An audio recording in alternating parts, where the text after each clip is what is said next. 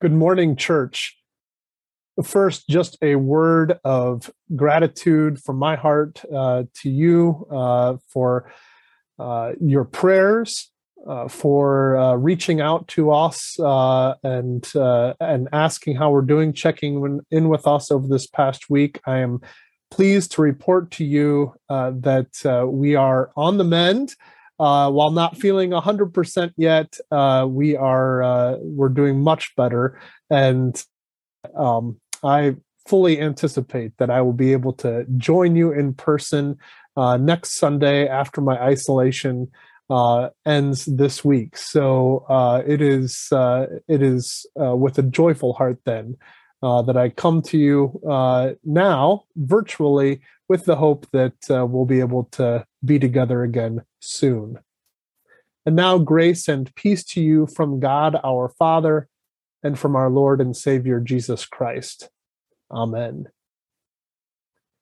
I want you to think about a time when you have experienced community of closeness with friends or with people that you were gathered together with, and you thought, this is what I've been longing for. You know, those kind of communities don't happen very often, or that's at least not been my experience. Places where not only are you having a good time, but you can be yourself, where you can actually maybe not have a great time. If you're not feeling great, you can be honest about it and know that that's okay for those that are there with you, and that they'll be there to support you. A community where you know you can voice your opinion, voice what is on your heart, and people will listen to you. They may not always agree with you.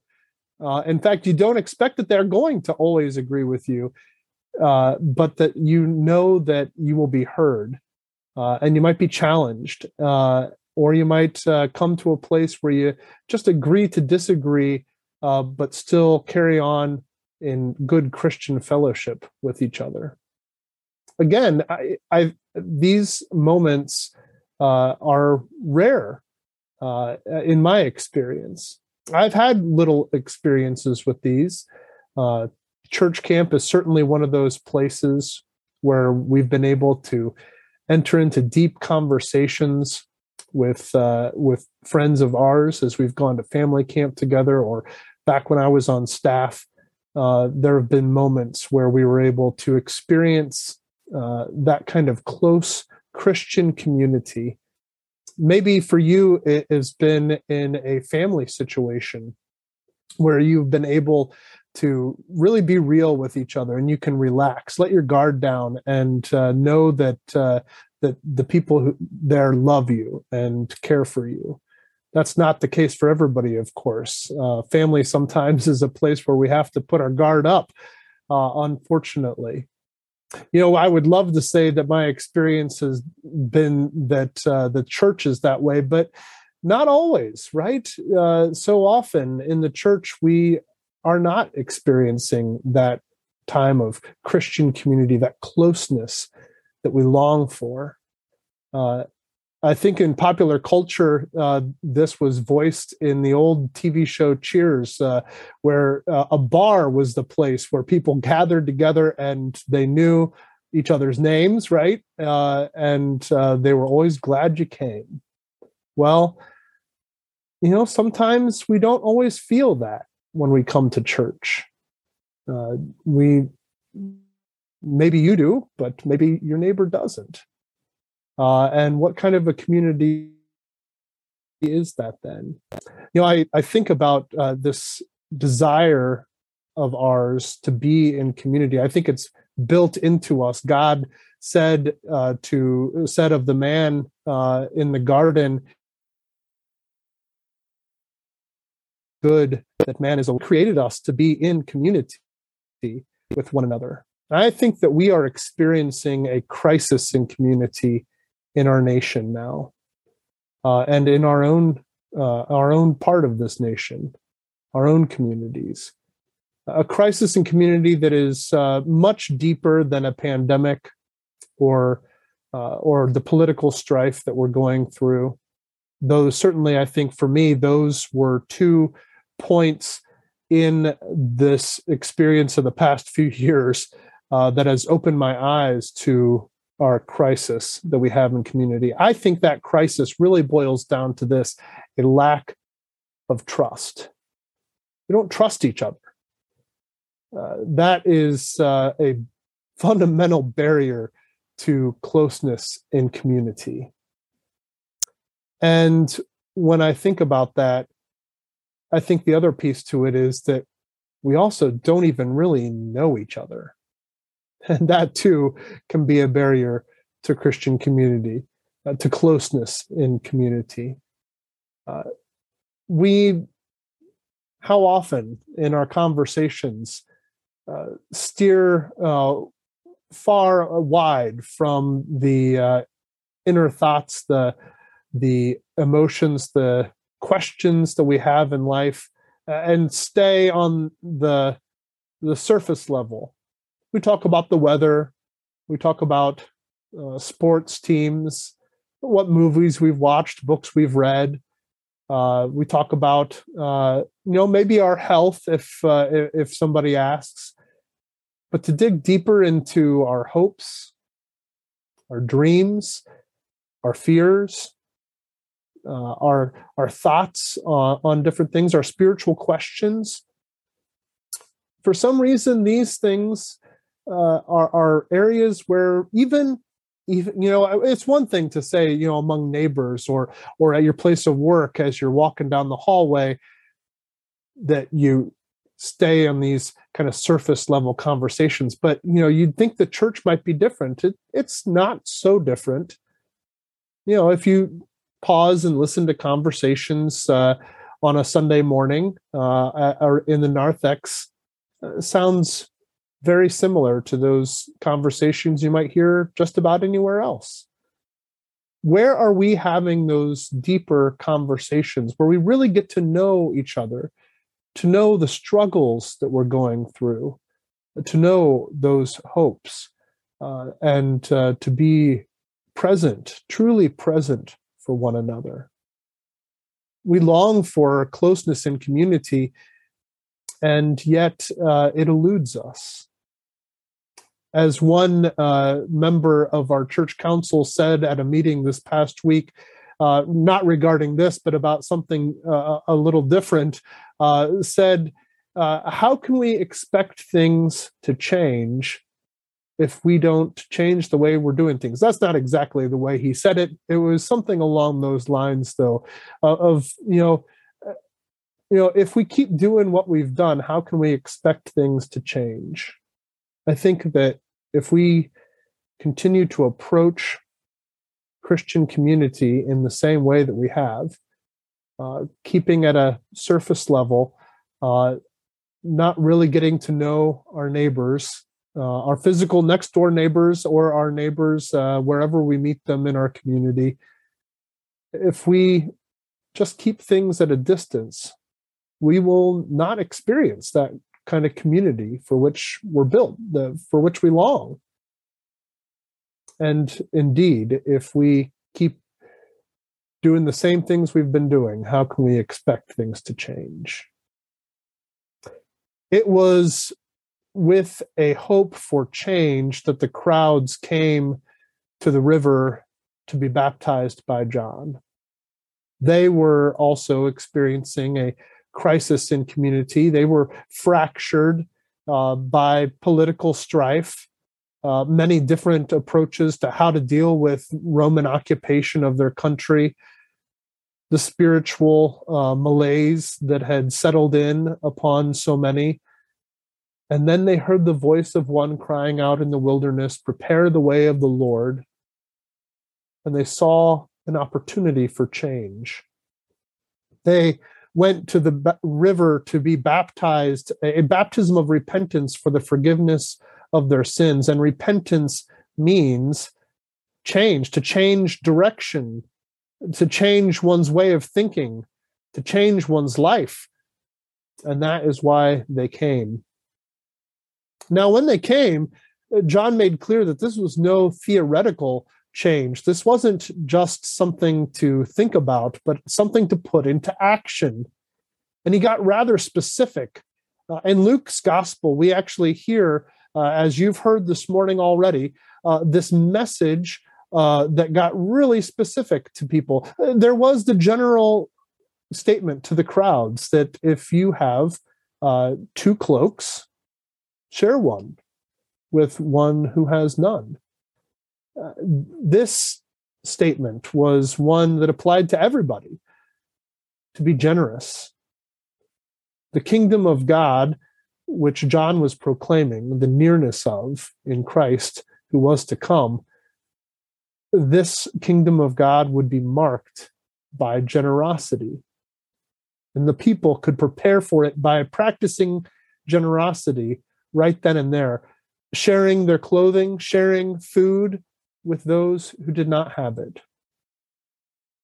Now, he got even more specific, though, when the tax collectors came to be baptized. And they asked him, "Teacher, what should we do?" He said to them, "Collect no more than the amount prescribed for you." Now, this is where things get rather interesting, because if the tax collectors actually put into practice what John the Baptist told them to do, they would be in a desperate situation. See, Rome did not pay tax collectors in any kind of income. In fact, in some parts of the empire at different times, the position of tax collector was given to the highest bidder. That is, the one who said, "I will collect X number of X amount of money for you, Rome." And whoever came on at the top of that, well, that person got the job. But Rome didn't pay them anything. They were expected to simply take a little extra on top, and that would be their income. And so for John the Baptist then to say, "Don't take any more than is prescribed for you," well, there wasn't anything prescribed for the tax collector. It was all prescribed for Rome. So to put that kind of action into their day-to-day practice, the tax collector wouldn't have anything. They would be penniless, completely dependent upon their neighbors for help. They would be the ones without a cloak and without food and in need of their neighbors to take care of them. The kind of action that John invites the tax collectors to live into really depends upon there being a community that practices generosity in the first place. Similarly, with the soldiers, when they came and asked him, what should we do? He said to them, "Do not extort money from anyone by threats or false accusation, and be satisfied with your wages." John envisions a community that is free of violence and corruption from those who wield power. And indeed, those who are in positions of authority are to use that authority, that position, to serve, to protect those who are in vulnerable positions, and not to exploit them and take advantage of them.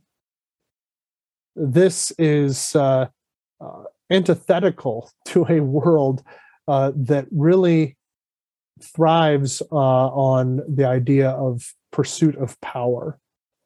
If you listen to the conversations that are happening in our nation today, so much of it can be boiled down to a pursuit of power. And John the Baptist says, not so with the kingdom of God. The kingdom of God is marked by generosity to those in need, by mercy and compassion to those who are vulnerable, honesty in dealings with one another, using one's position in life to serve rather than to acquire wealth or power or to prove oneself right. How would our communities be changed if they were so marked? Well, as Luke makes clear, it was with such exhortations that John the Baptist was proclaiming the good news. That good news was that Christ was coming. The long-awaited Messiah was coming. That he was going to embody this kingdom of God, this heavenly community here on earth. And that is exactly what we see in Christ. Jesus came and he had table fellowship with tax collectors. He even called one to be a close follower of his, a disciple and an apostle, an ambassador for this kingdom of God community. Jesus reached out and proclaimed good news to those who were poor. He gave of himself, and though he was in a position that certainly demands all of our honor and respect and all glory and praise, he did not ask for it. In fact, he came not to be served, but to serve, and to give his life a ransom for many. This is the kingdom of God, community, Christian community put into action, embodied in the life of Jesus. He gave his life a ransom for many. You know, that is that wrath that is to come that John the Baptist spoke of. Well, that wrath fell all on Jesus. He took it upon himself to give to us the forgiveness of our sins. That is his baptism, a baptism of fire, the baptism of his death on the cross, a baptism which we share by his grace poured out upon us. He has joined us to his own death and resurrection, and there has given to us the forgiveness of our sins. And when he has done this, he has placed us into a community that is his very own body, the body of Christ, the church. And this perfect Christian community, his body, is not something for which we need to aim or strive or work for. It is a gift that is given to us at the moment of our baptism. It is nothing less than communion with God the Father, with Jesus Christ, our brother, and with the Holy Spirit. It is a community that is given to us and experienced in word that is fed in through our ears, word that is fed to us by his very own body and blood onto our tongues, by which he gives us strength to live in this community. Now, of course, that perfect community is something that we experience imperfectly yet here on earth. That is, in our dealings with one another, there are still barriers, there is still sin, and there is still a need for repentance, a need for change on our hearts and on our part. You know, we need to, as did those crowds, come to our baptism.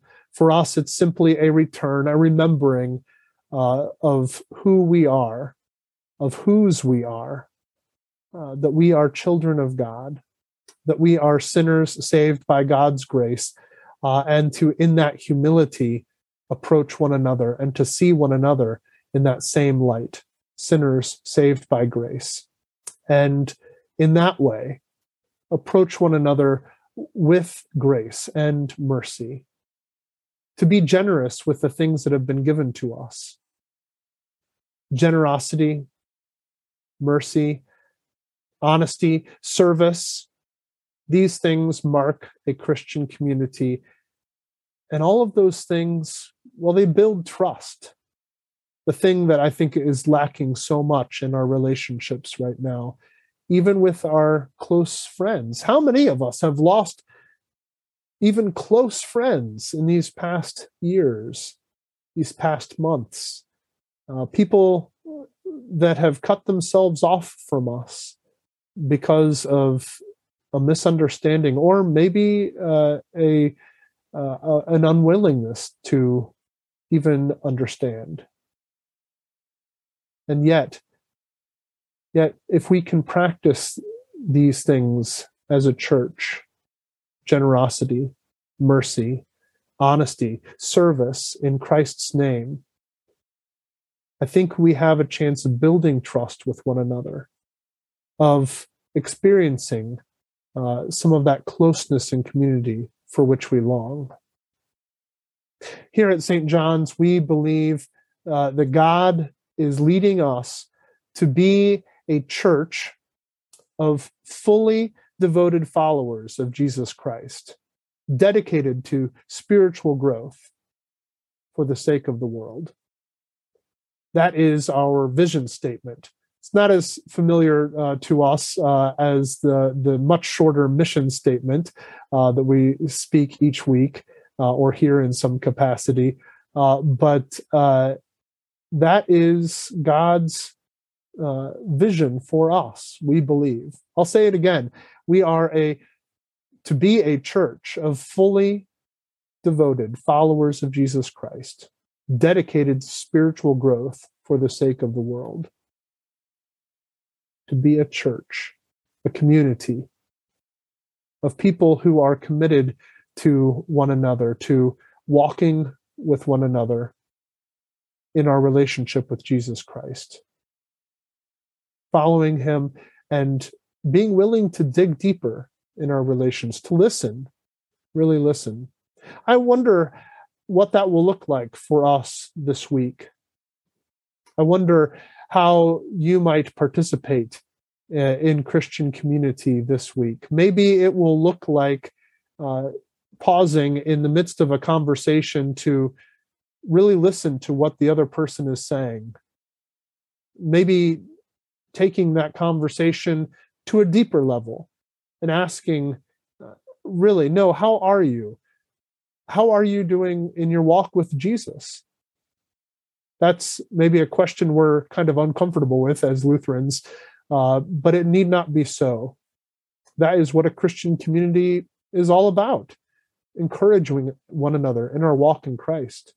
It's not that those other things can't be part of our conversations too, those lighter things, but may our conversations be marked by something deeper, more